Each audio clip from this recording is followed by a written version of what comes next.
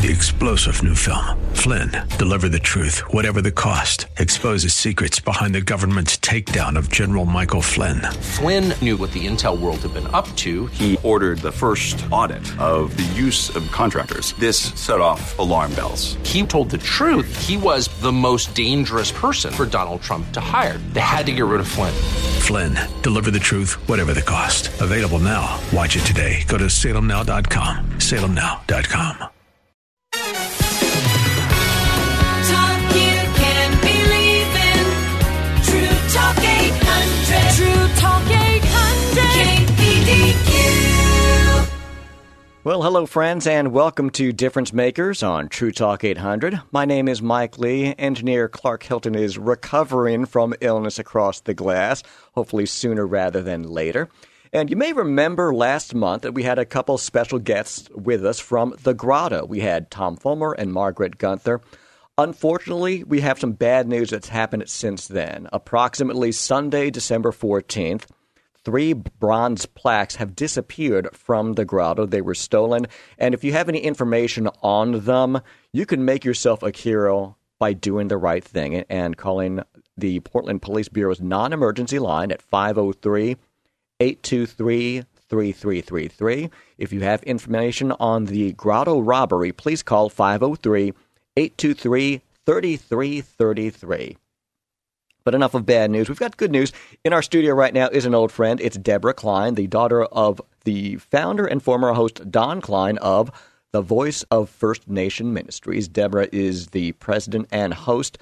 They are Christians who care about First Americans. So if you haven't heard the program before, you really ought to check it out. It's weeknights at 6 right here on True Talk 800 and at 6:15 p.m. on 93.9 KPDQ, our sister station, with more information on their website, firstnationministries.org. So, Deborah Klein, thanks so much for coming out and joining us today. How are you? I'm well, Mike. Thank you so much for having me today. It's really good to have you right here in the studio, although Voice of First Nation Ministries has been on the air for quite a while, hasn't it? It has.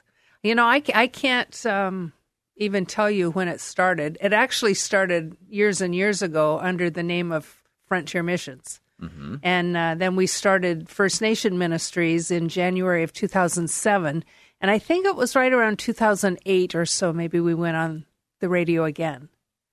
And before then, did you have any interest or aspirations, or did your dad, Don Klein, who had the line that all of us remember, and can you tell us the line? Hello there, neighbor. In this big, booming, welcoming voice of his, which you have adopted. So it's good to have you aboard. I can tell you the story of Hello There, Neighbor. Oh, can you tell us where that began? I can. My dad grew up back of Scappoose. Dutch Canyon was what it was called. And there were homes up there, but they were kind of far apart. And many times the men would go off to work during the day and the women would be alone. And there were, we used to call them hobos. I'm sorry, I don't know the politically correct name for them right now, but men that just tramped around and rode on trains and whatever. And they would be up in there. And you just never walked up to a door. You didn't know if someone would meet you with a gun or there'd be a dog or whatever. And so you stood at the gate and you hollered, "Hello there, neighbor." And someone would come out if they were home. And if they weren't, you stayed away.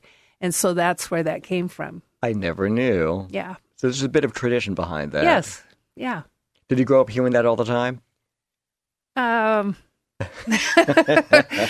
You know, I don't remember because growing up with him, I think I wasn't paying much attention when I was growing up. I had my own agenda. Mm-hmm. Well, tell us where you grew up in the first place.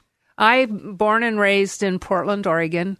Our families were pioneer stock. They came across covered wagons, settled on Sophie's Island.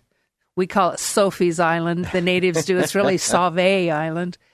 But my great-grandfather was the first white man to own deeded land. My great-great-grandfather. Well, that's very impressive. To own deeded land there on Sophie's Island, yeah. History that came along with that journey. Yeah, and there were Indians that camped there every year. Sophie's Island, before they had the dikes in it, would flood. So it's not like you wanted to stay there year-round, or the Indian people didn't, but they would come every year, every summer. So how was it growing up in such a situation? Did you meet a lot of people? I did. My dad was, all my life, was either pastoring a church, and then he became the conference president of the Wesleyan Methodist Church.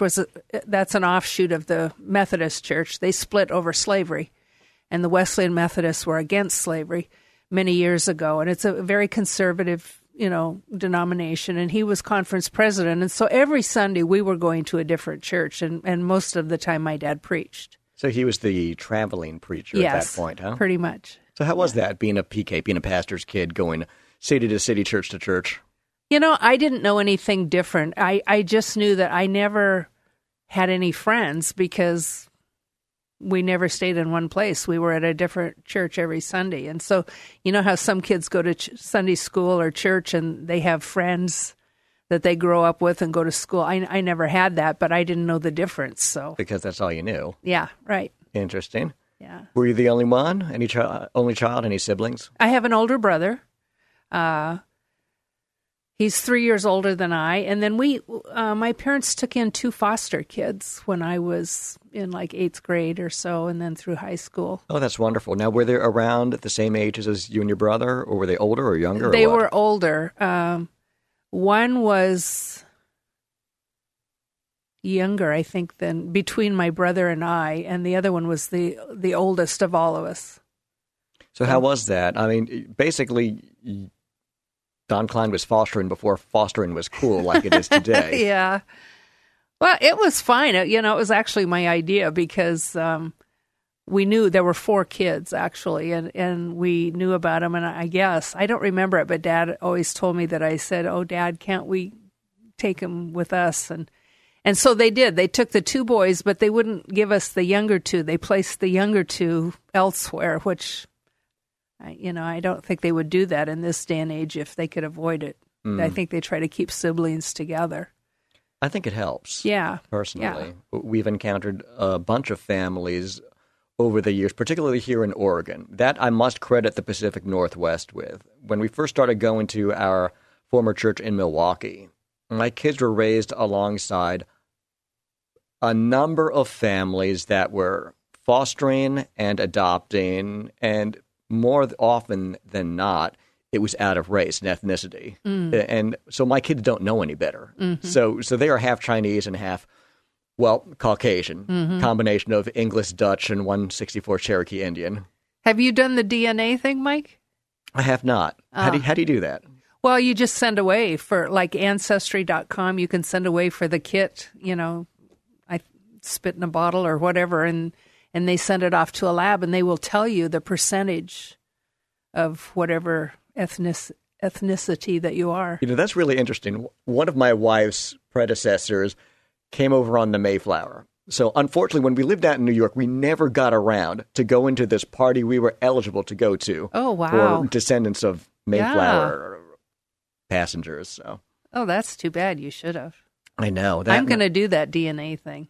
That's going to be interesting. Yeah. You never know who you're going to end up related to, right? I know. I have a good idea now, and I just want to know if it's true. So, got to be careful about that.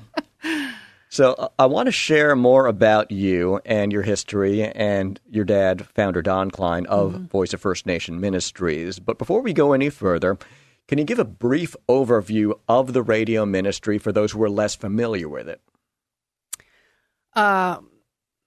Of the radio ministry or the ministry? Let's talk about both. Okay. The ministry, what we do, what Dad started over 45 years ago, he started taking food and clothing and furniture and shoes and coats and anything he could get his hands on to Native Americans who still live on reservations.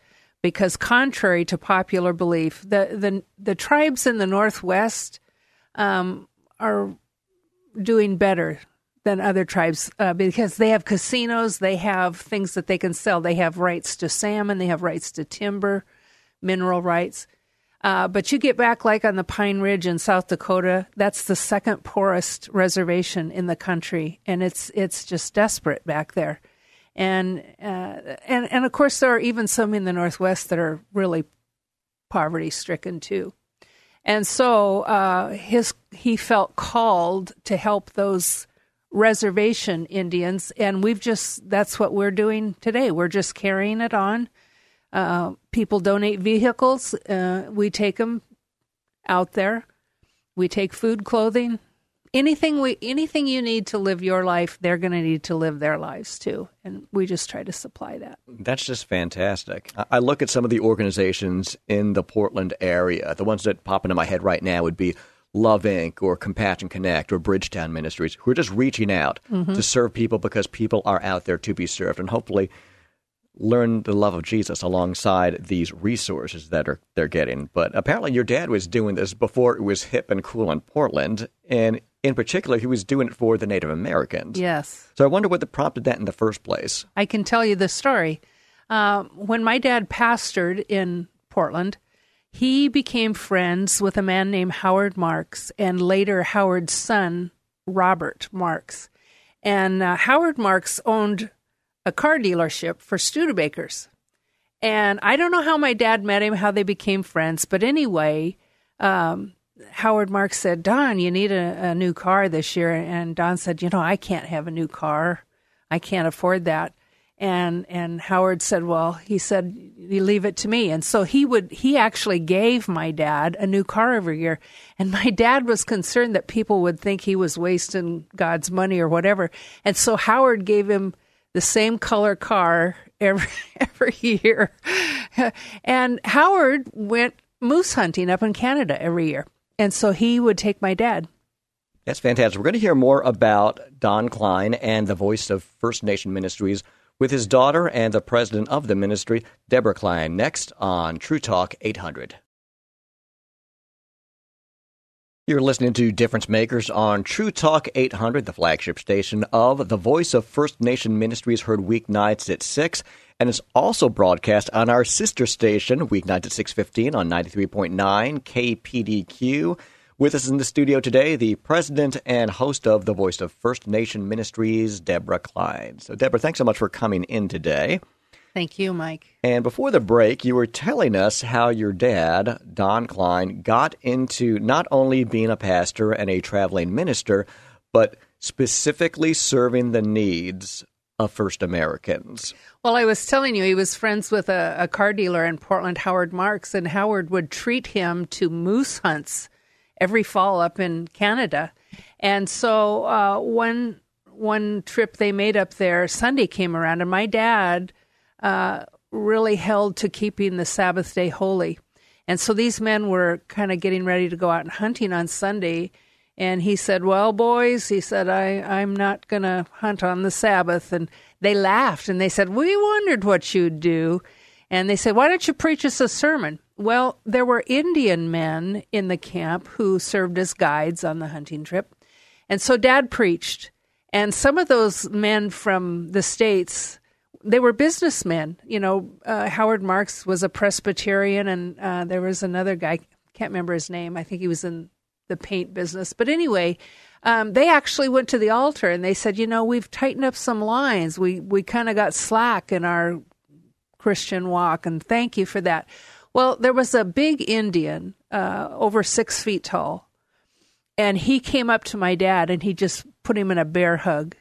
And he said, why don't you come and help us? We live 100 miles away and all we have are horses. How are my children going to know about God? Come and help us. And so that night, Dad said the moon was full. And so it was pretty light outside. And he walked the perimeter of the hunting camp that night. And he was fussing at God. And he said, God, why don't you help these Indian people? And he said the Lord just spoke to him and said, why don't you help these Indian people?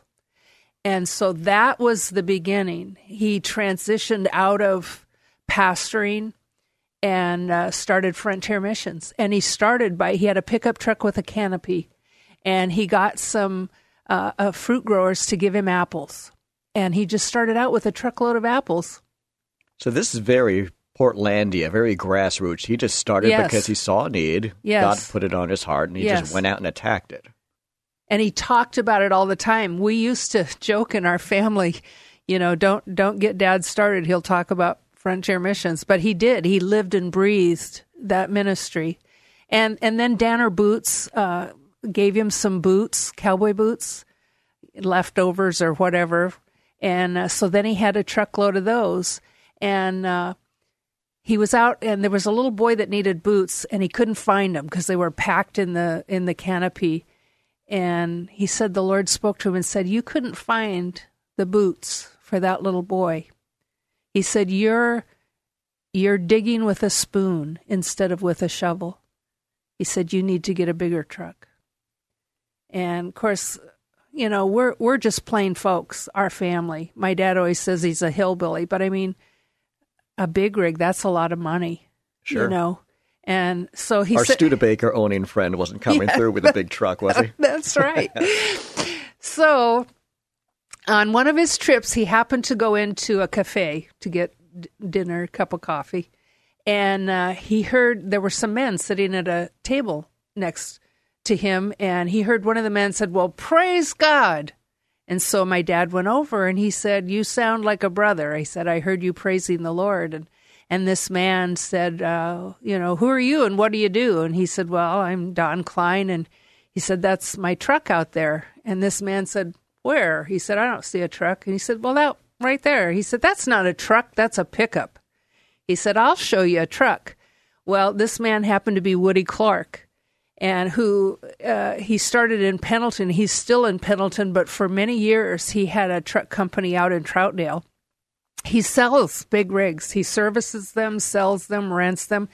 And so for many years, he rented a big rig and a trailer to my dad for 1 penny.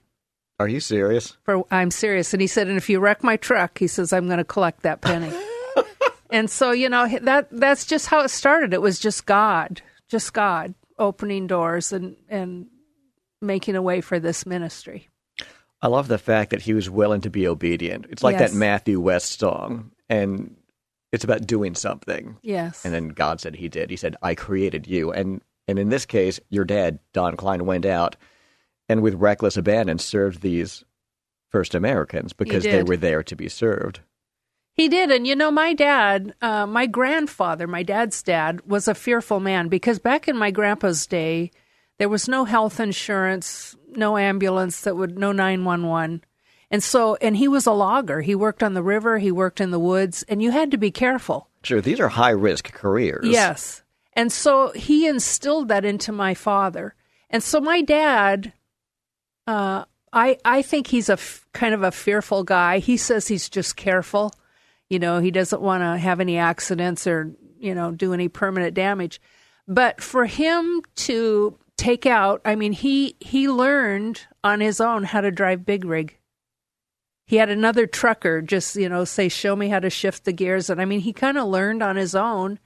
And then to take out in the winter, which, maybe here it's not so bad, but you go up the gorge and you head over the mountains and whatever in a big rig in snowy, icy weather. Oh, it's bad enough in four-wheel drive. In a big rig, I would assume that's going to be even greater a challenge. Exactly. And then the trucks that Woody, rented to him, bless him, we're grateful for the rentals. But gears would go out and transmissions would go out.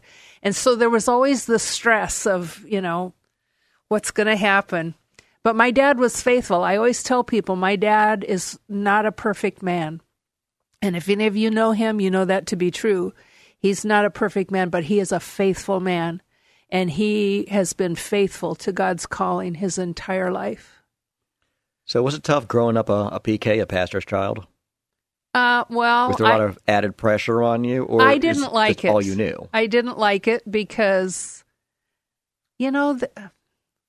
I'm just asking the Lord to help me to grow old with a gracious, loving spirit. Because some people, Christians included, as they get older, they're just cranky. They lose their joy. They do. And when this generation sees that, they see a cantankerous person firing Bible verses at them maliciously, and they say, "What you have, I don't want any part of." Right. And that's really sad. Yeah, and they get critical. And so I was the brunt of a lot of criticism, especially being raised in a very,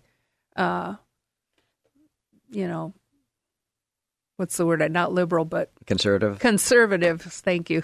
Conservative denomination. So, I just felt picked on. So, when did Don Klein become a pastor in the first place? He wanted to be, he grew up working in the woods, just like my grandpa. And he wanted to own big rigs. That was his dream, to own a fleet of them, logging trucks or whatever. And he became a Christian when he was 16 years old. He went to the camp over on Holgate, 108th and Holgate, I think it is, here in Portland, and he got saved. And he felt that he should go to Bible college back in Kansas. And so he told the Lord, yeah. Well, while he was back there, then the Lord said to him, he said, I want you to be a preacher. And my dad did not want to be a preacher. He had dreams of being a truck driver and an owner of a fleet. And, and he wrestled with that. And he finally said, okay, Lord, if that's what you want me to do, I'll do it. And the Lord said, I'm not calling you now. I just want, are you willing? And so he graduated from Bible school, and then the Lord called him. And he was an evangelist for several years until he started having kids, and then he and my mom settled into a pastorate. And where had they met in the first place? They met at this. They met at She was a rancher's daughter out of Baker, Montana. That's way over in the eastern border of Montana. And she went to it was the church college in Miltonville, Kansas. So it was the Wesleyan Methodist, Bible school and college, and that's where they met. Very nice. That's a story in itself. So was growing up in a Christian home fairly standard for you? Did you ever have any doubts? When did that light bulb moment go off in your head where you owned your faith for yourself, not because you were Don Klein's daughter? It didn't happen until I was in my 20s. And I'm not one of those people that, I can say on July 2nd, 19 such and such, I gave my heart. It happened to me. It was such a gradual, thing. I gave my heart to the Lord, but I was still doing things because I had rebelled against that conservative denomination. That was just like torture for me. And I rebelled badly. And so in my 20s, I gave my heart to the Lord, but I was still doing things, I'd still go out to a nightclub and go dancing and, so, but gradually, I love that song, I found a friend, oh, what a friend. He loved me ere I knew him. He drew me with the cords of love. And that's how I feel. And thus he bound me to him. He just drew me with his love. In your 20s. We're speaking with the president and host of Voice of First Nation Ministries, Deborah Klein, whose dad you may have heard once or twice before, the founder, Don Klein. Christians who care about First Americans, and you hear the program weeknight at 6 right here on True Talk 800, and also on our sister station at 6:15 on 93.9 KPDQ. You can find out more information on their website, which is firstnationministries.org. That's firstnationministries.org. More with Deborah Klein next on Difference Makers on True Talk 800. Welcome back to Difference Makers on True Talk 800, where you can listen to the Voice of First Nation Ministries with our guest, Deborah Klein, weeknights at 6. It's also airing on our sister station, 93.9 KPDQ, weeknights at 6:15. And Deborah, you were sharing about growing up. Yes. As the daughter of Don Klein, growing up a PK, a pastor's kid, yes, and the difficulties that came along with that. But by the grace of God, it's awesome that you came to own your own faith yes, in your 20s, if I remember correctly, yes, right? Yes. So with your experience, do you believe that we as the church, not any particular building or denomination, but as brothers and sisters in Christ, does the mainstream church today fail its own people in addition to failing, to a degree, those who don't yet know the Lord, by certain practices that we do or certain, say, prejudices that we might hold or convey to our kids, whether or not it's in the forefront of our minds? Mm-hmm. I think yes. I think we're getting better, actually. I think there's more of a feeling of inclusiveness and more of an understanding that we're all part of the family of God. And I'm grateful for that. But I think, there's still some, and in, previous years, there's a prejudice against other denominations that we kind of instill in the people that are going to our church. There's legalism. Legalism is really a damaging thing.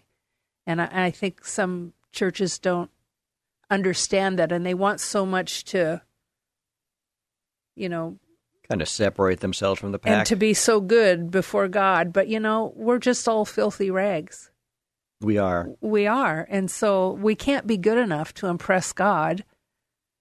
But, in an effort to try to impress him, I think a lot of denominations and the church, they make up rules that they're really just man-made rules. Or maybe it's a rule for an individual. Maybe God places that on your heart that, you need to do this or you shouldn't do that, and that's fine. This is probably an eternal debate that we're going to have on this earth, because you've got the one camp that doesn't want to be a stumbling block to anyone else ever. And then you've got the other camp that says that we have freedom on this earth. Mm-hmm. We don't have to walk on eggshells. We don't have to be bound by legalism. And I don't think that everything's relative, Deborah Klein. I don't. Okay. But there are certain aspects of both arguments that you could probably find some happy medium in front of. For instance, I will not drink a beer in front of relatives that have had a drinking problem in the past. Right. I won't drag someone who used to have a gambling problem to one of the casinos. Right. Because I can't afford to go into one of the casinos anyway. But that's a different story. I think it's a sensitivity, Mike. I think we need to be sensitive to not offend our brothers and sisters, or even, the world. You need to have a sensitivity. And if there's things that it's okay for me, God has not convicted me of doing it, but if I know that he's convicted you of doing it, then it's just out of courtesy and a sensitivity that, I'll stay away from it for your sake. I think that's fair. And it's being generous. I could do this, but to honor you and not be a stumbling block, I'm going to refrain from it this time around. Yes. And I think that is sharing the love of Christ in a different way. So I'm going to change gears here, which would probably be a good term for your truck fan dad, Don Klein. But it's funny. I'll just throw this in because after he started driving big rigs for Frontier Missions, he said, I thank the Lord over and over again that he never gave me that fleet of trucks. He said it would have been a miserable life driving those trucks all the time. I think God's got a really good sense of humor, though. I think he does, too. I'm dating myself here, but there was a show I used to watch. I'm going to guess it was late 70s, early 80s, and it was called BJ and the Bear, starring Greg Evigan, driving this big red truck cross-country with his best friend, a chimp named Bear. And I always thought it'd be really cool to drive a big rig across country. It was always shiny red. He always had gorgeous women falling at his feet and all these great adventures. And then, man, when we moved cross-country, I drove a 26-foot Ryder truck, dragging my Saturn wagon behind it, and it was just torturous. Yeah. It's like driving up the pass on a snowy day. Your hands are gripped around the wheels so tight that you're just in constant fear. So God delivered me from that. I was able to live out that dream, and may I never have to do that again. Yeah. But, he's such an awesome, wonderful God. Like in my dad's case, he thought he wanted to drive truck, but God had other plans. But yet God allowed him to fulfill that dream, allowed him to drive a big rig and realize that, oh, thank goodness my prayer wasn't answered years ago, because I wouldn't want to do this as a career. I'm convinced by the grace of God alone, since I came back to him in my 20s and rededicated my life to him, that when I die from this earth, I'm going to go up to the pearly gates, and I'm envisioning a big screen. And on this big screen, it's not only going to be the really bad things that God forgave me for, or the good things that I never knew touched people's lives that he'll give me a glimpse of, but I also believe it's going to be like those old black and white Charlie Chaplin type movies where he was just oblivious to all these disasters happening around him. Yes. I think I'm going to get a highlight reel of the things God protected me from that I'm just completely clueless about. Yeah. So was it tough being the rebellious for a stage, daughter of a pastor in Don Klein, your dad. And how did he react to that? Was he different behind the pulpit than he was with the family in real life? No, he absolutely wasn't different. And I think it was just hard on him. I was rebellious and I didn't care, but I think it was hard on him. I think it hurt him to see me rebel against what he was trying to teach me. He thought it absolutely was the right thing. Although, frankly, in his later years, he saw that it wasn't that important. Things like, I wasn't allowed to wear jewelry. I wasn't allowed to wear makeup. I wasn't allowed to wear pants or sandals or cut my hair, just legalistic things like that. And I just was tortured with that. I hated that. But he truly believed it was important. And then when he got older, he realized it wasn't that big a deal. Does it make you wonder what things we're clinging to nowadays that we just wished people would do? And that God's probably up in heaven scratching his head saying, did you really miss me this badly to think that? Yeah. All the legalism out there. Yeah. My old church back in New York had a habit of when pastors went to your wedding, they would stay until the dancing began. Then they'd all get up and leave with their wives. And I don't think they were trying to make any other statement than we want you to have fun, but we don't want to be a stumbling block for someone else. But I kind of wish they would just be able to lighten up the least bit and enjoy a wedding reception. I'm not talking about fists flying, a drunken brawl by any means, but God created dancing. That came right from heaven. David danced before the Lord, so I think we've got a warped idea. And of course, the devil twisted it into the cha-cha slide, which I never ever got. Electric slide I kind of understood, but the cha-cha slide, I just don't get that. I don't even know what it is. There are other things out there. It's a typical dance that the DJ throws on. Everyone gets on the dance floor. That's true. Everything good that God has made for us, Satan has perverted. He offers a perversion of God's gift. So, and you have to guard against that, but somehow we have to leave the legalism behind and just focus on Christ and his example. We do. It's hard to be loving when you're legalistic because you're so concerned on watching to make sure everybody's following the rules that you kind of forget to love them. But somewhere down the line, when you came to own your own faith in your 20s, you were able to push that behind and not have it be a stumbling block anymore because your dad was on a more conservative side if you weren't to wear makeup or jewelry or pants, for instance. Right. So were you able to find that common ground between you and your dad where, you know what, he was proud of you? And maybe you wore makeup and pants at that point. Yeah. But did he have that release? I don't know. I don't know. My parents were the kind of old school people that they would brag about you to other people, but you never heard it because they didn't want you to be proud. Is that a generational thing? I think it is. Because I think it is. That's something that my wife and I really try to do with our kids. I don't know to what degree of success yet, but hopefully they know that they're loved. Yeah. They're loved because they breathe and they're alive. Yeah. I knew that my dad loved me. At the same time, we're proud of them for what they do, but that's not why we love them. So how do you convey that, really, as a parent? I think just talking to them, just telling them. I tell my son, even now, 35 years old, how proud I am of him. And I know he's not perfect, but I feel like Henry Fonda, the actor, he was giving an interview one time, and, he had kind of a itchy, scratchy relationship with his daughter, Jane Fonda. Mm-hmm. And he said in this interview, he said, she's perfect. He said, I know what she's done, but he said, to me, she's perfect. And that's how I feel about my son, and I try to convey that. I know he's not perfect. I know my parents weren't perfect, but to me they are. They did the best they could under the circumstances, the best that they knew how.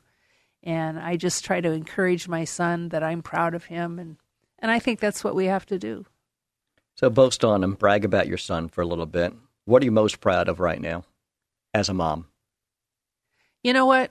And I have to give God all the glory for this. My son struggled in school, and, being young and just dumber than a post, I thought, he's lazy. You need to shape up. You need to, do your homework, blah, blah, blah.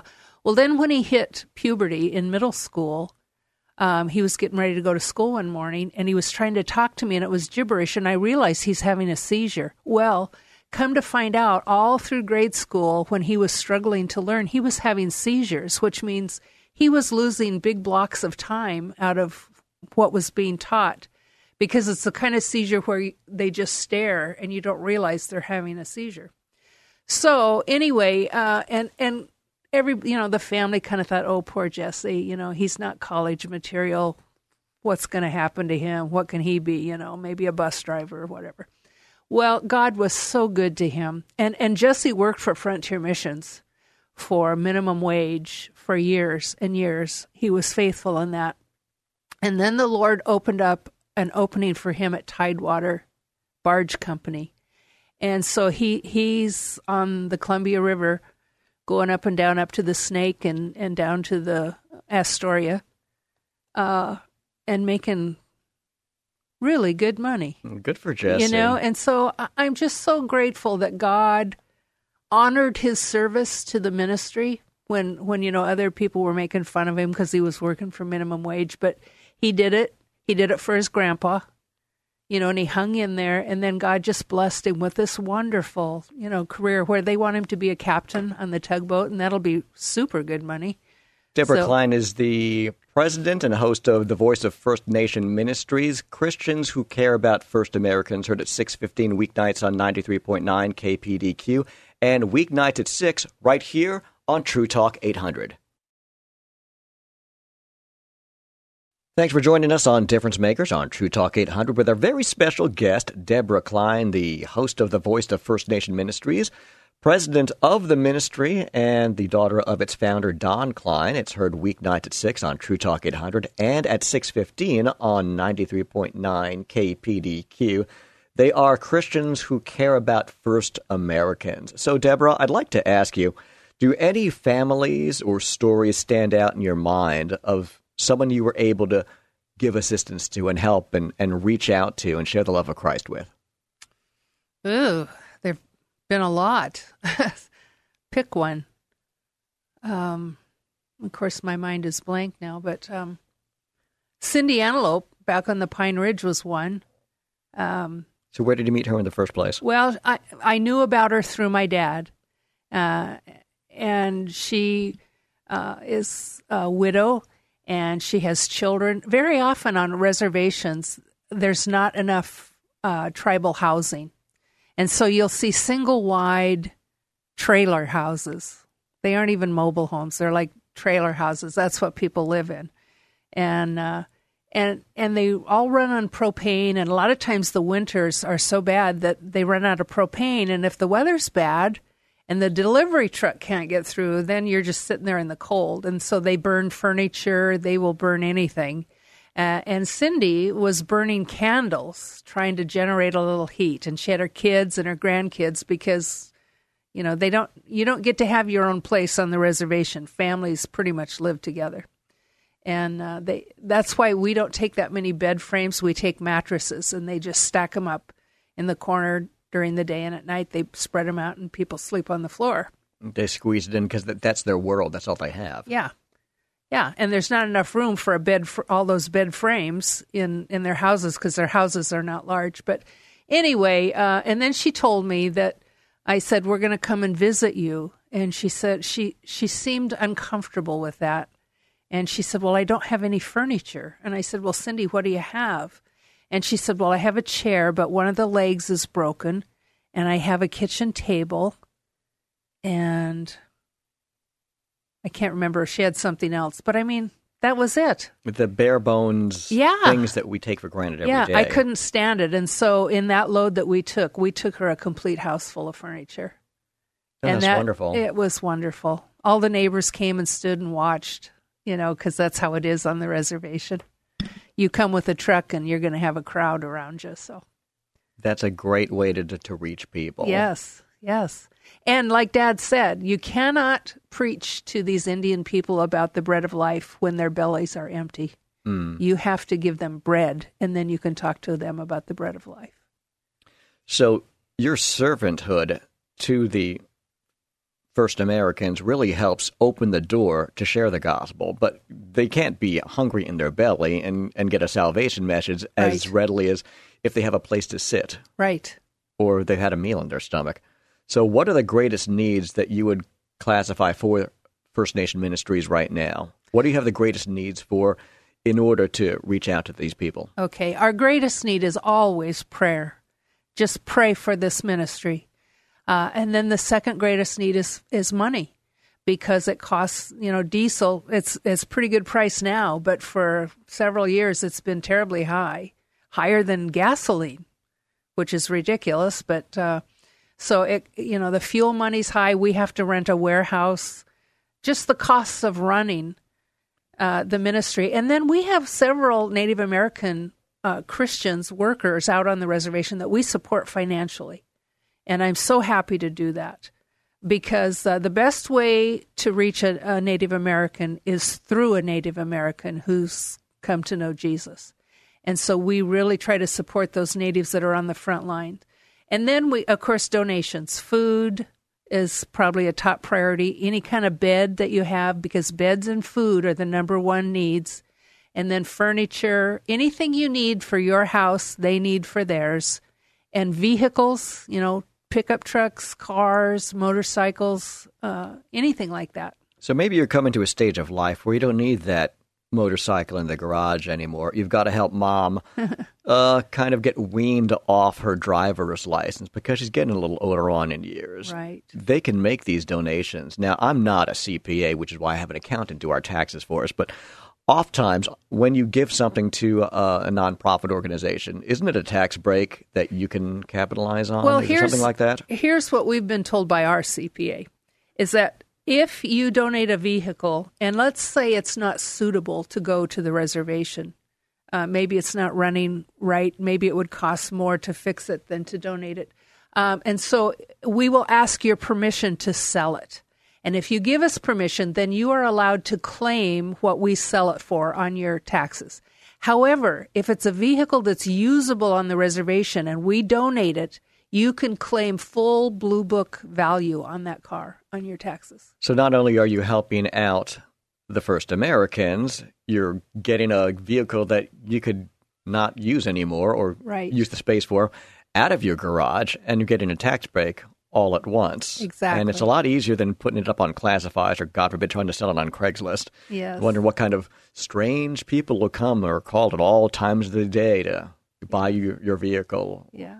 And you'll probably get more for it as a tax write-off than you will as a trade-in, too, actually. Sure. Well, that's a good idea. Yeah.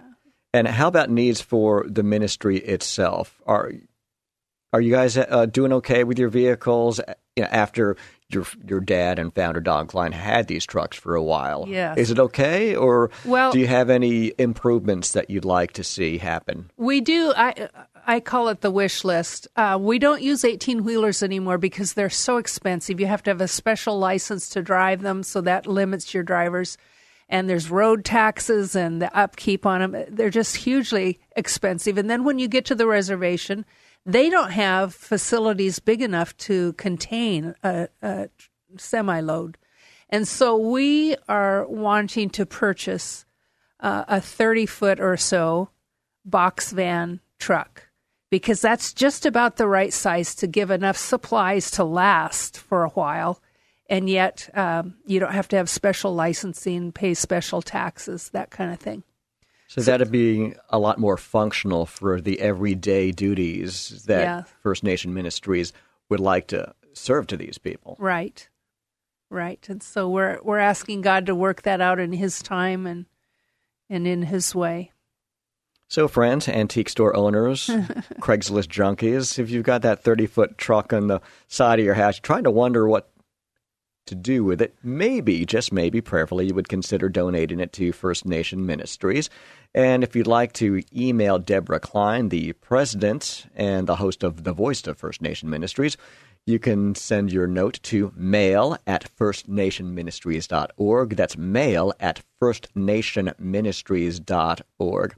So in our last minute or a half or so, Deborah Klein, thank you so much for coming on. Is there anyone else you'd like to say hi to or thank? I want to thank all our teammates. I always say on our broadcasts, we have the best teammates, the best supporters in the whole world. They've been so faithful and so good to us, and I just want to thank you all who have prayed for us and donated to us and just stood with us down through the years. Bless your hearts, and thank you. So, your dad's not getting any younger on this earth. How are you holding up being a major caretaker for him? Are you doing okay? I'm doing all right. It's a challenge. Dad is on hospice right now, and he's bedridden, and I'm taking care of him. So I try to spend most mornings at the office, but there's a message on our phone line that if I'm not there, just call the house. There you go. It's still not too late to donate to the radio ministry for 2014. If you'd like more information, check out the website firstnationministries.org or give Deborah Klein a call. The main number is 503-408-2391. That's 503-408-2391. Deborah Klein, thank you so much for coming on today representing the voice of First Nation Ministries. Thank you, Mike. 3-star General Michael J. Flynn, head of the Pentagon Intelligence Agency, knew all the government's dirty secrets. He was one of the most respected generals in the military. Flynn knew what the intel world had been up to. He understood its funding. He ordered the first audit of the use of contractors. This set off alarm bells. The explosive new documentary, Flynn, Deliver the Truth, Whatever the Cost, uncovers the facts behind this scandal. Flynn told the truth. He was the most dangerous person for Donald Trump to hire. I find out the worst enemy that I'm going to face in my life is right here in America. They took my assessment and they wanted me to change it. And I was like, I'm not changing it. They had to get rid of Flynn. With in-depth interviews, archival footage, and never-before-seen personal records of the man behind the headlines. I just felt like I was drowning. Flynn, Deliver the Truth, Whatever the Cost. Available now. Watch it today. Go to salemnow.com. salemnow.com.